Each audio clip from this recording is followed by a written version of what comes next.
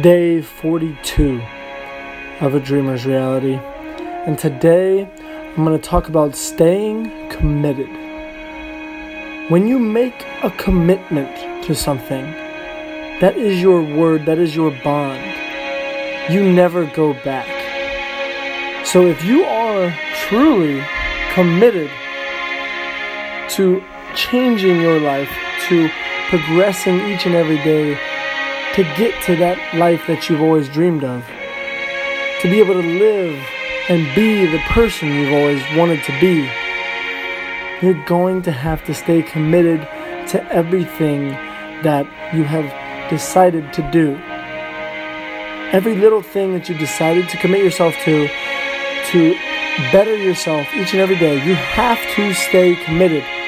And commitment means day-to-day work and action.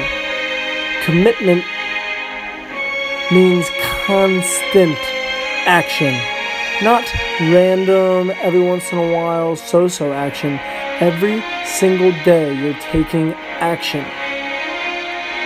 Just going about your day, maybe doing this, maybe doing that, but only if you have enough time. That's not commitment. You are not committed to excellence or to achieving your dream life.